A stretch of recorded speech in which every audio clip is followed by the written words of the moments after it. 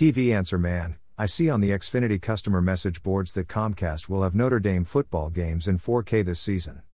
That is exciting, although I don't know why they haven't had them in 4K before.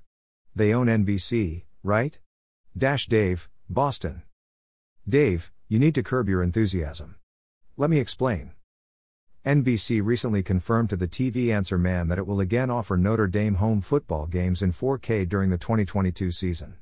NBC has provided home Notre Dame games in 4K for several years, but you can't take anything for granted these days with the network's trimming costs in advance of a possible economic recession. And as for where you can watch the 6 Notre Dame games in 4K, DirecTV and YouTube TV last year were the only pay TV services to offer them in the format, and they are likely to do so again this year. The two services aired the games in 4K on special 4K channels. Unlike Fox, NBC does not provide a 4K feed of live sporting events on its streaming app, so there is no other way to watch the games in 4K besides watching them on a pay TV service. Peacock, which is owned by NBC, recently began adding 4K titles to its catalog but is yet to do any live sports in the format. Click Amazon, see today's top TV discounts. Although it has broadcast Notre Dame games in 4K in past years, Comcast last year did not provide the Fighting Irish's home contests in 4K.